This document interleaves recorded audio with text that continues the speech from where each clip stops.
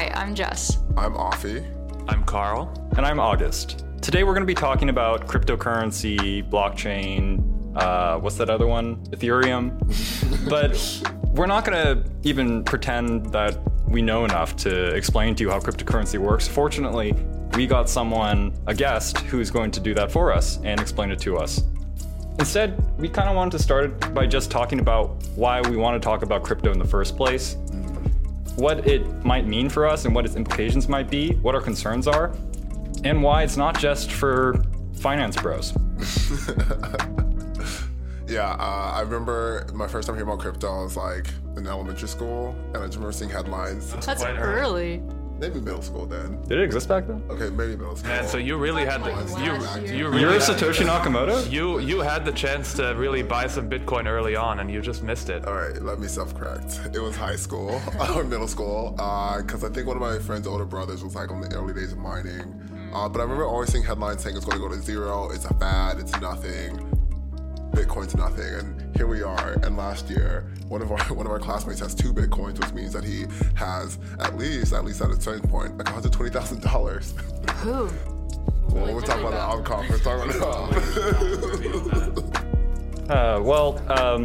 Going back to around that time, we were all in middle school, high school. I think it was just after the financial crisis, in the peak of the Great Recession. Some group of people, named Satoshi Nakamoto, released a paper called Bitcoin. I think it was a peerless or a peer-to-peer cash exchange. And there, Satoshi Nakamoto outlined an entirely new technology, a blockchain-based technology. And long story short, the point of this technology is to enable secure and reliable transactions without the necessary intermediaries that are required today in the traditional banking system to verify who you are, whether you're creditworthy or whether you're trustworthy. That instead, all of that could be essentially offloaded to the objectivity of code, and that code could manage our finance rather than the traditional financial institutions that had, in recent history, made such grave mistakes. Yeah, he has like a quote from, he released Bitcoin with like a 500-word essay that really stuck with me. It was from this New Yorker article, where I got this quote. It said, "The central bank must be trusted not to debase the currency, but the history of fiat currencies is full of breaches of that trust. Banks must be trusted to hold our money and transfer it electronically, but they lend it out in waves of credit bubbles with barely a fraction in reserve." So whether or not, you agree with that, that's kind of the inception story of this technology, which is really blockchain, that Bitcoin is built on, that has, if you've been paying attention, so many promises of democratization, getting rid of the middleman, all these really utopian, I think, it's dressed in a utopian society, this new technology that we call the blockchain. And I don't know, are we convinced? I think as with any new sort of technological development, there's room for scamming. Like what was that? Who was it that said like if you build it, they will come? But meaning that like if you build a new technology, it was like one of our professors. If you build a new technology, people are going to come to try to use that to manipulate people. So like one of the more like established things that I learned about Bitcoin and cryptocurrency was I was watching that Netflix documentary series called Explained, and they explain different topics. Mm-hmm. They had one on finance, and so one of the episodes was on cryptocurrency, and within that episode they talk about this woman, Ruja Ignatova, who pinned herself the crypto queen, and she developed what was supposed to be a cryptocurrency that would compete with Bitcoin. She called it OneCoin. She developed it in 2014 and ended up getting a lot of contributions to it, billions of dollars in Bitcoin, and then actually disappeared in 2016 or 2017, fell off the face of the map, hasn't been found since, and this cryptocurrency never came to fruition. So I think a lot of people, it's an interesting issue of trust, because people say that the reason that Bitcoin and cryptocurrency works is because you don't have to trust individuals, but also it seems rife with the fact that the trust isn't there, and that poses other problems too. Yeah, that hype around crypto, around Bitcoin, seems to have really just been transferred from the traditional financial world and investing world into this new form of wealth, which is ironic because, like we just were talking about, Bitcoin was created as a counterbalance to the financial world and the irrationalities that can come from it. And yet today, the discourse seems so dominated by people who, one, it's opaque because of tech, and two, because of finance. Nobody likes either of those things. And so, in many ways, It's true. The finance girls are coming at us next. In the what's called the Genesis block of the blockchain of Bitcoin, Satoshi Nakamoto wrote the Times, 3rd of January 2009, Chancellor on brink of second bailout for banks. That was a headline from 2009 about the need to bail out a British bank and generally the instability that results in the problems involved with our current system of banking. I wonder whether Bitcoin and crypto in general has kind of lost that ethos, and whether that even matters when we're dealing with code that is supposed to erode the point of trusting people in the first place. The thing is, we're still so early in this process, and I think what we need to remember is also that blockchain is ultimately a technology. All these cryptocurrencies and tokens are one application of that technology, but the technology also bears potential for other applications. And we're going to have other episodes in the future, preview to season 2, where we talk about other applications of blockchain technology. And so I think we just need to remember that we really need to start grasping the fundamentals of the technology, which we're going to be talking about today. Then we also need to be understanding that there are different types of cryptocurrencies and different types of tokens with different functions, and new ones are being created every day. And so we need to just figure out what are some of the advantages that this technology could bring, and how can we create technologies or applications or currencies that embody that promise. I think it's even bigger than that. The biggest proponents of blockchain since its inception have noted how revolutionary and how matter of time it is that everyone understands blockchain, is involved with it. It's a whole ecosystem. It becomes, a new element on the internet. Not so different from, the 90s when the biggest or earliest adopters were saying why wouldn't you put commerce online? Why wouldn't you do these things? And it feels like it kind of has the same energy where I hope, I feel like this conversation feels necessary because it's time we all understand, at least in the fundamental level, what you guys are saying, Carl, what is a blockchain? Yeah. What is crypto? There's so much noise. There's all these scams. There's all these promises. And there's all these applications. So I'm kind of tired of talking past people when this comes up. And here we need to see another tension between the original intent and the way that we see crypto today, where while back in the 90s and the 80s, even back into the 70s, obviously blockchain didn't exist and we didn't have the technological capacity to create such a technology. But there was a whole movement called crypto anarchism, and they believed in the power of encryption, and cryptography, which is a very old science and field of study, to make technology truly private and secure in the coming digital world that they saw as imminent and on the horizon.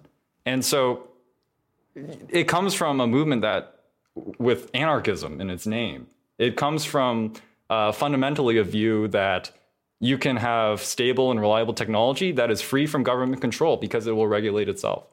And Carl, you rightly pointed out that this is just a technology that could be used for applications, for contracts, for governance, a new form of computing, potentially. It's a new way of organizing people, really. This is an interesting example of a technology that's almost more conservative. Like, in some ways it mirrors the trope of like somebody that doesn't trust the government, so they bury cash like in the backyard. Like, this is that with an iPhone. Yeah, well, there are lots of different dimensions to this. As you said, there are dimensions of really political philosophy, there are dimensions of technology, finance, and this is also why it's such a rabbit hole and why it's a topic that is kind of hard to break through. And so today I think we're really excited to be talking to Kai Sheffield, who is the head of crypto at Visa. And Kai, I think he has a lot of unique perspectives. He's a sociologist, and we talk about the sociology of money. Don't worry, he also understands technology, despite the fact that he's a sociologist. And so we're going to be talking about crypto really in all its dimensions, both the functioning of the blockchain, the sociology of money, what it means for the future of our financial system, what it means for just the future of systems in general. And so we're really excited to have this conversation today, and we really hope that you will join us for this interview. Don't leave. It's not boring. And please remember that none of this constitutes investment advice. Yes. Hello, Kai. Welcome to the Periphery. We are incredibly excited to have this conversation with you today about blockchain, crypto, and what it kind of means for finance, society, me and you. But we've done some research on you, and we saw that you have a background in sociology, and now you are VP and head of crypto at Visa, which to me does not strike as the most intuitive path. I just want to start off. I'm curious, at what point did crypto come onto your radar, and how did you position yourself to, the head of crypto? Yeah, sure. So first, thanks for having me. So my background, as you mentioned, I was a sociology major in college. And to me, sociology was always, just trying to study and explain the obvious. Why is the world the way that it is today? Things don't just happen by coincidences. And so sociology was always, fascinating to me, and was a big advocate for liberal arts. And on the side, I got really interested in entrepreneurship and tech while I was in college at Pomona. I got my first job out of college at a startup called TrialPay. And it was a mobile advertising and fintech company. Visa acquired TrialPay in 2015. And so when Visa acquired this startup, and I was employee number 100, I was a junior employee there, I didn't know anything about payments. I didn't know anything about Visa, and I didn't know anything about crypto. And so I happened to start going down the payments rabbit hole and just trying to understand, how does Visa work? How does the financial system work? And I happened to start going down the crypto rabbit hole as well. And I found that there were people who understood payments really well. They didn't know anything about crypto, and they thought it was a fad or it was going away. And there were people that understood crypto really well, and they didn't know anything about existing payment systems. And so I wanted to dedicate my career to the intersection of the two. And it wasn't until I got into crypto where sociology started to come back into my life, where just trying to understand what Bitcoin is and what cryptocurrencies are, you have to understand what money is in the first place. And I realized that I was fortunate to graduate from college, and I couldn't even really explain. I never really thought about what is money. And everyone cares about money. Everyone needs money. It's just such this important concept, and very few people stop to ask, what is money? How did it evolve in the past? What's the history? And how will it evolve, into the future? And so to me, crypto represented, really this evolution of money and the future of money. And, that was the most fascinating topic and question you could possibly ask. And so that's where I decided to dedicate my career. So, Kai, well, first, I think we're all relieved to hear that you can have a humanities degree and be a player in the tech space. Because all the hosts on this podcast, we all have humanities degrees. And, we're trying to broaden the conversation and trying to kind of diversify, but also distill the discourse around tech. So I'm glad to hear that. I was really interested in this kind of sociology concept and looking really at the sociology of money. Without going too far down the rabbit hole, I was wondering if you could talk to us maybe about the sociology of money, about the sociology of traditional currencies, but then the sociology also of cryptocurrencies. Like, what are some of the key features that really distinguish cryptocurrencies from what we've seen before? Yeah. So first, I would argue that the liberal arts and a liberal arts humanities education is the best possible way to prepare for future careers, because what it does is it teaches you how to think. It teaches you how to write. You read a lot. and the world is changing so much. It's very hard speaking our language to get. It's very hard to get a degree in a specific thing. You really have to learn to think and to read and to write. And so that's what sociology and humanities did for me. And so I think that the first realization is that money is not, this constant thing. Money has evolved in the past. And so even going back in history, people used to use gold as money, and people would pay for things in gold.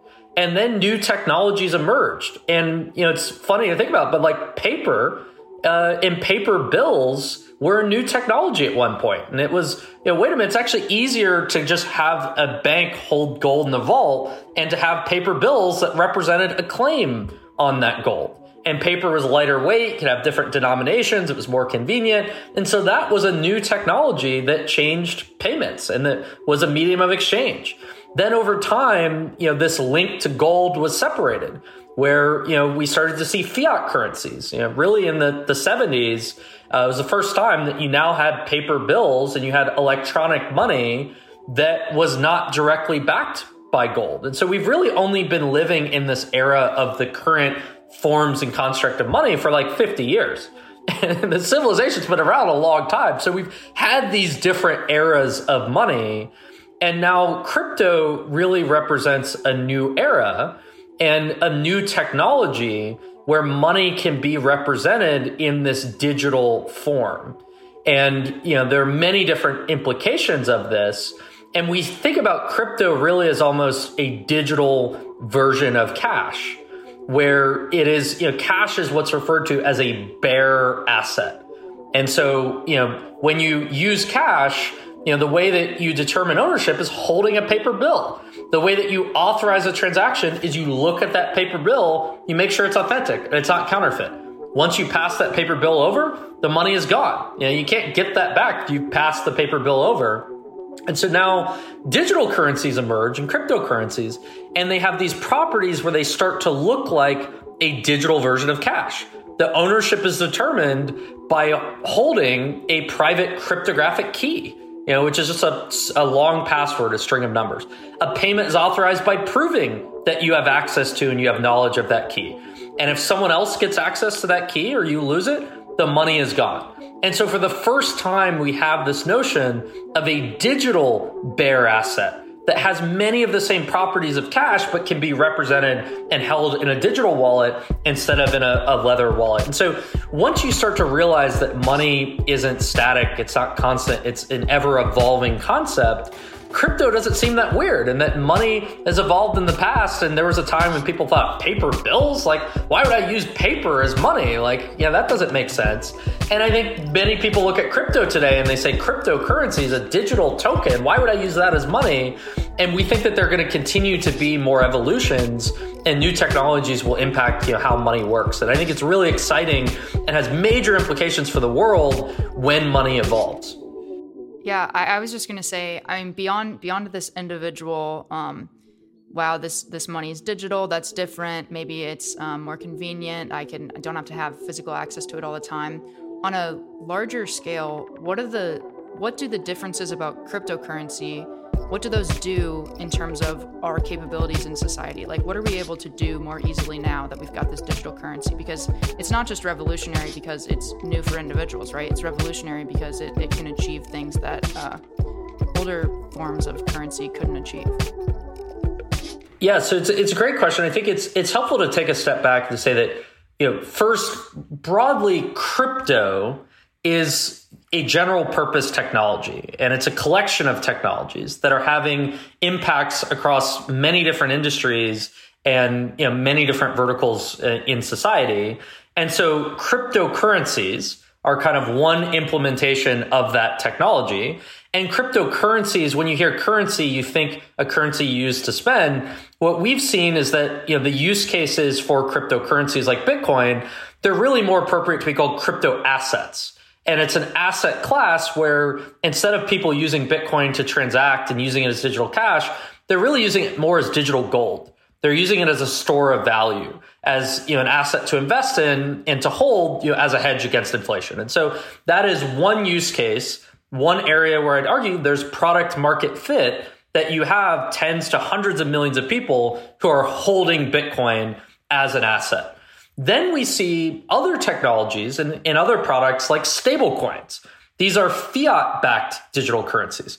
And so now, you can take, a fiat currency and represent it on a public blockchain. So they're basically crypto dollars. They're not, a new currency. They're a new form factor of an existing currency.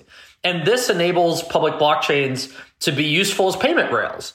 And so things like cross-border payments, remittances, or business-to-business payments, if you've ever tried to send an international bank wire, it's not particularly easy to do. It takes a long time to get there. There are high fees. There's not a lot of transparency. So we're seeing this collection of technologies enable innovations like the ability to send money cross-border, and it settles nearly instantly for a low fee. Stable coins are powering, a lot of that. But it's not just about payments. There are also new financial services being built on public blockchains. So there's this whole trend that's called DeFi, decentralized finance, where now you have developers that are building ways that you can lend and borrow, or that you can trade without any middleman on top of a blockchain. And so, there are whole new financial services that are emerging. And then it's not just financial services, it's culture, it's music. Now you have non-fungible tokens, or NFTs, where you're seeing artists and creatives that are actually, using crypto as a new form factor for videos or for audio, for images, where they're now, creating music that is on a blockchain that can be sold, as an asset. And so crypto is a general purpose set of technologies that's impacting everything from how people store wealth, how people pay, how people interact with financial services, and how people collect art, and how people, launch their music. Like, there's so many different implications that crypto can have. I got to study sociology in college as well. And one thing I really enjoyed about that was how it used concepts like trust and legitimacy to kind of explain how societies held themselves together. And when we talk about banks or even governments who issue cash, I feel like that's that repository of trust, that those institutions give the seal of approval so we can trust the value that that cash or whatever we're using represents. And I'm wondering if there's like a fundamental shift here with crypto, because at least in the discourse, we talk about how we don't even need trust anymore, when really it seems to me like they're trusting this encryption software. And I wonder what you think about that. What are we trusting, or is trust becoming irrelevant? And can we trust essentially a kind of an autonomous or decentralized system where it's difficult to hold any one point to account or incentivize behavior? That is a fantastic question. And I would argue that, trust, it's critical, and it will always exist and needs to exist. I think what's changing is there are new kinds of institutions. And so if you think about what institutions play a role in the financial system and provide trust for money and payments today, it tends to be their banks and their payment networks. And so then in crypto, we're seeing, there are similar types of institutions that are crypto exchanges or wallets, companies like Coinbase. And so these are, just crypto institutions that provide services similar to what a bank provides. They're not banks, but they provide services in a similar way. I would also argue that you could say that public blockchains themselves are institutions, but they're new types of institutions. They're organized in different ways. They're not a top-down, hierarchical, corporate structure with a CEO. They are these decentralized institutions, but they still have rules. They still have principles that are, really represented in code, by which those institutions organize and operate. And then there's a wide participation from actually end users in those institutions. And so that's this other really interesting concept, in that you used to have a separation of, a role of an institution that, provides a product and then, gives that product to customers. Customers use that product. Those customers don't participate directly in the governance of that institution. Now what a public blockchain is a public blockchain is a network, but it's a network that anyone can participate in, that anyone can, have some type of governance, in many of these networks. And so I think what we're seeing in crypto isn't just an innovation in, how money is created and how money is used. It's an innovation in how institutions are created and operated and governed and managed. And so there's a whole concept of, this term, a DAO, a decentralized autonomous, organization. And it's really just it's a new innovation on the concept of a corporation, where if you think about, the Delaware C Corp and, LLCs, like think about how much innovation was enabled by having this concept of this legal entity in this corporation. Now there are these new concepts of almost digital cooperatives that exist on the internet that are driven by code that are leading to innovation across, many different sectors. And so there are always going to be institutions, but the ways those institutions operate, the ways that they provide trust, evolve over time, and new technologies enable new types of institutions. I think one question that emerges from this is Visa, of course, is more of a traditional institution as we've understood them in the past, and yet you're involved in cryptocurrency and exploring all kinds of different opportunities in that space.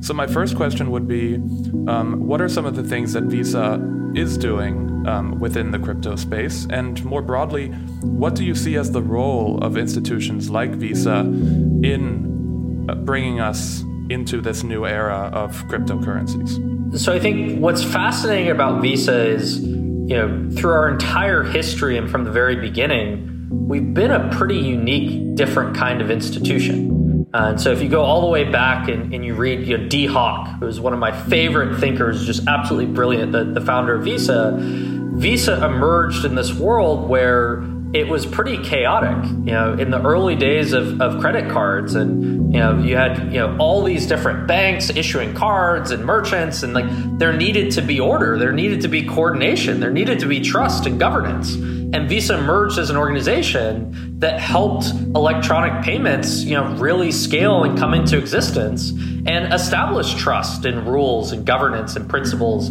around them. And so when we look at crypto today, crypto is this, new technology, but it's still early. And, it's chaotic. You could argue it's even more chaotic than the early days of credit cards. And so we think that there's a major role to play to help to bring coordination and trust and governance to certain aspects, of the crypto ecosystem. And, a few examples of what we're doing there. First is, as I mentioned, there are new types of institutions. There are crypto wallets and exchanges. We see the opportunity for Visa to serve as a bridge between those new institutions and our existing network of 70 million merchants across the world. And so we're working with crypto exchanges like Coinbase and FTX and Crypto.com, and they want to be able to offer a range of products to their consumers. At the same time, very few, if any, merchants directly accept crypto. And so it makes sense for Coinbase to issue a Coinbase Visa card to enable a consumer to spend from a balance of crypto at any merchant that accepts Visa. And so we see ourselves as the bridge between this new crypto world and the existing world that most merchants and most financial institutions are involved in. And then we also see an opportunity where, over time, we expect that the existing large institutions, the banks, and other companies in our ecosystem, they're going to want to interact with this new crypto ecosystem. And so there's the opportunity for Visa to be the bridge again, where if a bank wants to be able to build a product that touches crypto, we can help them. And so you could have Visa as a global, neutral, trusted brand and technology partner. And so we're creating crypto value-add services and APIs and platforms that banks can then leverage to be able to offer crypto products to their consumers. And so, over time, we think that more and more banks will say, we want to, leverage these new technologies. And there'll be many different use cases by which they want to do that. And Visa can help, be an enabler and help them access and understand this ecosystem. And so we see a lot of different opportunities, both, serving crypto companies, helping them, get into the existing payments financial ecosystem, and serving existing banks and financial companies, helping them get into this new crypto ecosystem. And Visa's the bridge, between the old and the new, and we can establish trust and governance and coordination, between all of these new parties. Yeah, I wanted to circle back to August's comment about trust. And I think another fundamental aspect of money being taken seriously in society is the concept of scarcity. So like we started with a gold standard, and gold is naturally created. So there's naturally some finite amount of gold on earth to trade. And then with the fiat standard, I mean, you can print paper money, but how do you create cryptocurrency? I think we've all heard of like crypto miners and crypto mining. I don't know if that's still, I think Matt DeVoe mentioned to us that maybe crypto is actually moving away from that individual mining, like that individual way of creating different cryptos and like earning crypto through mining on the blockchain or something. So can you sort of like quickly break that down for people that don't really know anything about what that is? Yeah, so I think first, mining is, you could do a Stanford PhD seminar on mining. It is incredibly complex. I could do my best to try and distill it, but I think to take a step back, this concept of software guaranteed scarcity is very interesting. Gold is physical, nature-driven scarcity. If only so much exists, there's still technology around how to actually get gold out of the ground. And if the price of gold goes up, it's worth it to innovate in more technologies. Maybe you're mining asteroids and bringing gold down. And so it's kind of this natural scarcity versus, software-driven scarcity. And when you think about something like Bitcoin, there's a core, piece of software that determines how much Bitcoin exists. And so there will only ever be 21 million Bitcoin that ever exist in the software. And so that is code. Now, the question is, okay, well, why can't someone just change that? Why can't they just update the software and make more Bitcoin? And the value and how that gets enforced is through this decentralized network where, Bitcoin is a software program, but it's a software program that's being run on tens of thousands of computers that are connected and networked to each other at the same time. And so anyone could go in and fork Bitcoin and say, I'm going to, double the supply of Bitcoin that will ever exist. And you could do that tomorrow. It's very easy. Many people have. But can you then go and get tens of thousands of different computers that are running the current version of the Bitcoin software to upgrade to your version of Bitcoin software? And if you tell them, use my version because it's better because there are 50 million Bitcoin, will they actually update? And the answer, what we've seen so far, is no, they won't update because the whole principle, the social consensus around what is Bitcoin is a network that has 21 million Bitcoin that will ever exist. And so whatever you just created is not Bitcoin. It's something else. And so whatever you just created, maybe you could get a few people to upgrade and maybe they use it and it's called another network, and there are networks like Bitcoin Cash and Bitcoin Gold and other forks and derivatives. But the network that has the most participation with the most people running the software and by default the most security because it's this largest network that is the hardest to change and that the major institutions are building on top of, they're running the software that says Bitcoin only has 21 million. And so anyone can create a new cryptocurrency every day. It's not the software alone. It's the software plus the implementation and the social consensus layer to get everyone to run that software. And that's what the real network effect and what the real hurdle is. And that is where scarcity is enforced. And so mining is it's a way that new Bitcoin is created over time. It's a way that the network is maintained and secured. And it's basically computers that are, these are specialized computers that run the software that mine. And they're actually expending real energy. There's a cost to mining, Bitcoin. And so, they're incentivized to protect the network. And to be honest, because it's against their interest if they're expending all this energy, if they're buying expensive equipment, and then they decide to attack the network or be dishonest, their investment in all the energy and all the equipment is not worth anything. And so it's really this interesting game theory and coordination system where it's almost like competitive bookkeeping, where how can you, people talk a lot about the blockchain, and blockchain is this interesting concept. Blockchain is really just a linked list. That's all it is. It's just a ledger. It's a linked list.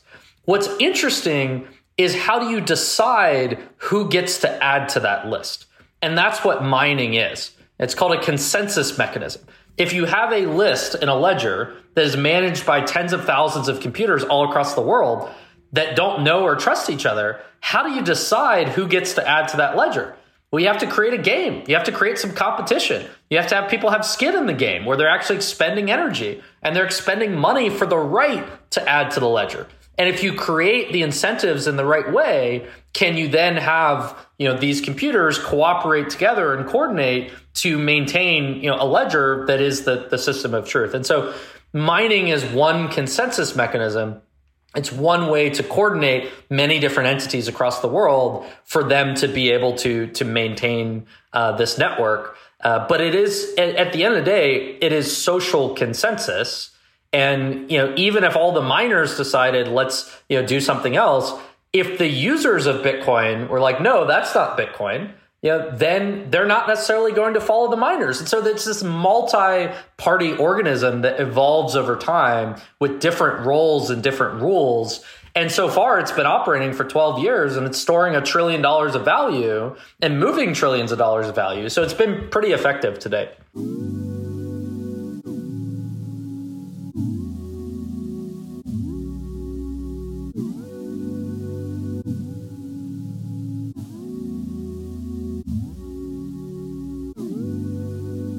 I did want to talk about NFTs and art and wealth because, to me at least, crypto and blockchain in general, I think the perception is still that it's not necessarily for everyone. It's for financiers, it's for technologists, it's for engineers.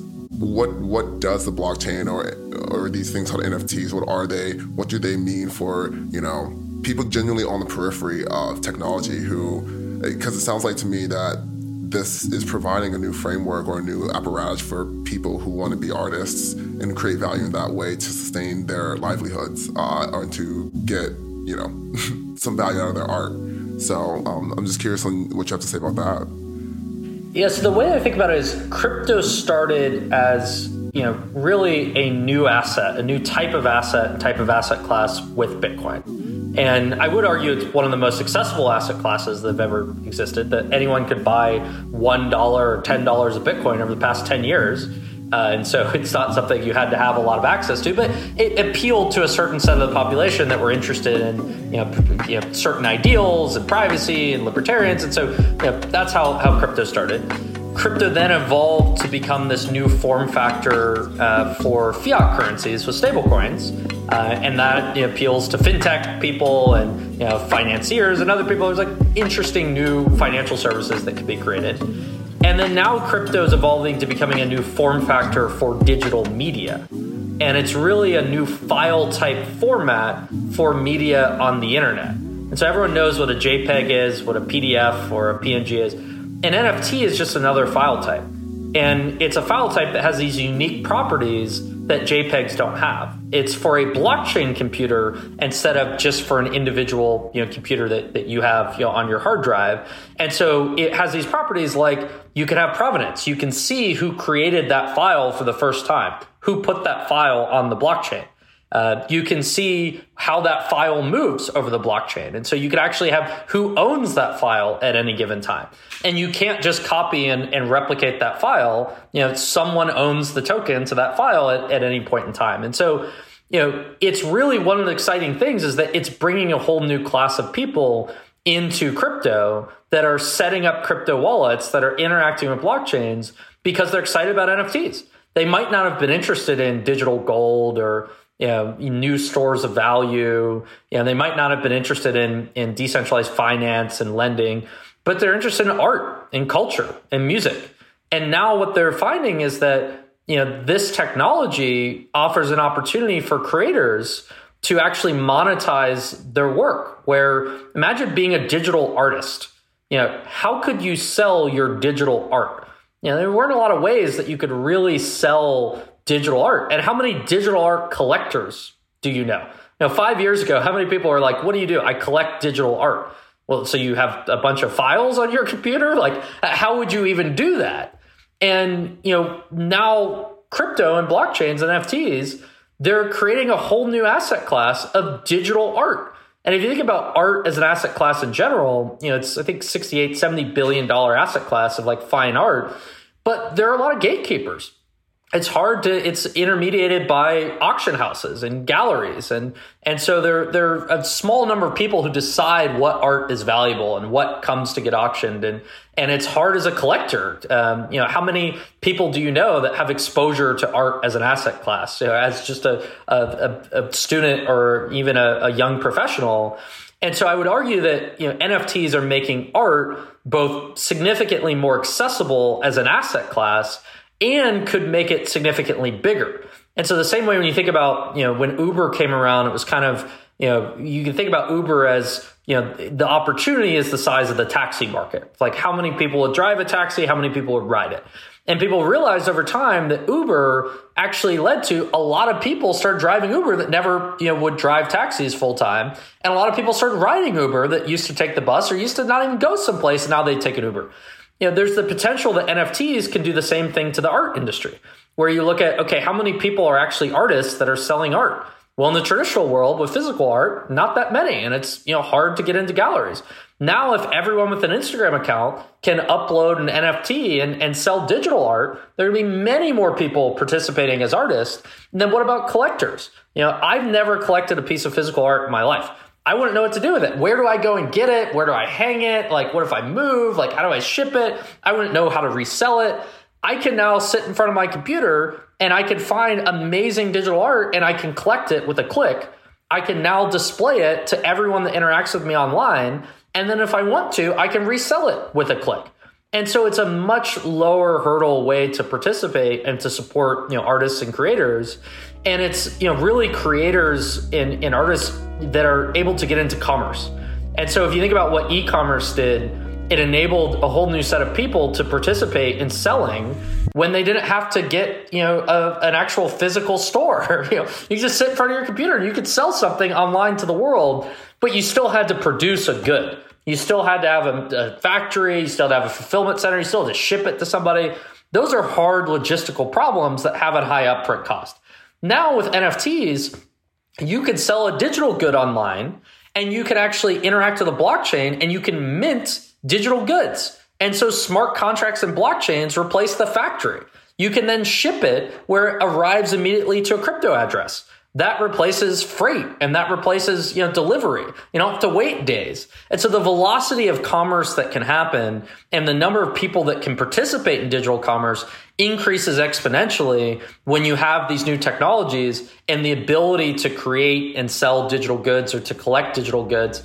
And it's also merging these concepts of commerce and investing. Used to be you had your assets, your Robinhood account over here, your investments, and then you had your Netflix account and you had, your Spotify account and you had your things, your consumption, your entertainment here.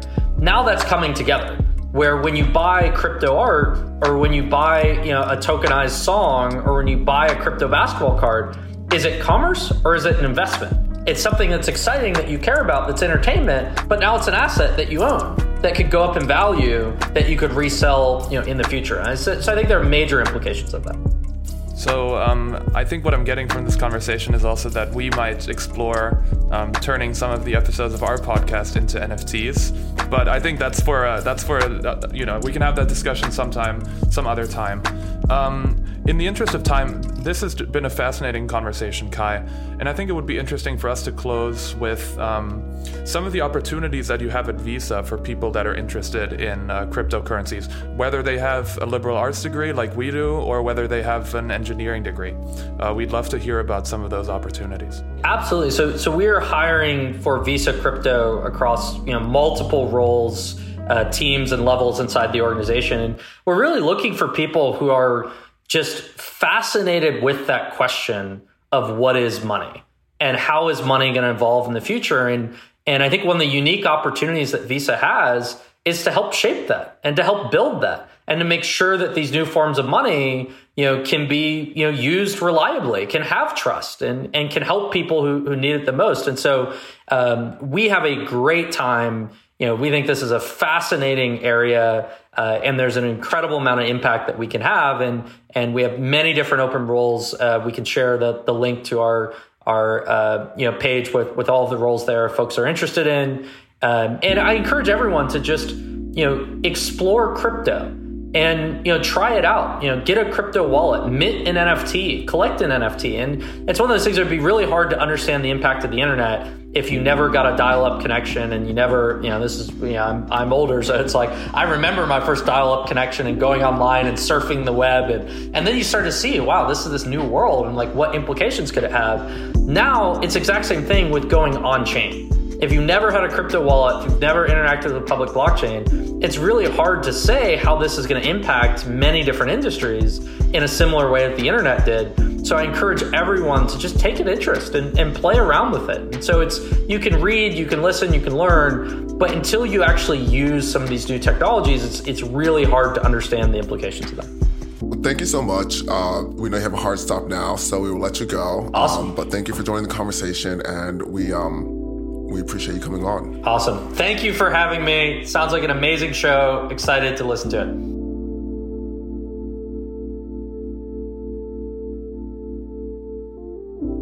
Well, thank you so much to Kai and to you for joining the conversation with us on blockchain and cryptocurrency. As always, we love to continue the conversation with all of our listeners. So please don't be afraid to send us an email at theperipherypodcast@gmail.com. We have a Patreon, we have a Twitter, we have an Instagram, basically all of that at the Periphery Pod. We'd love to connect, so please do.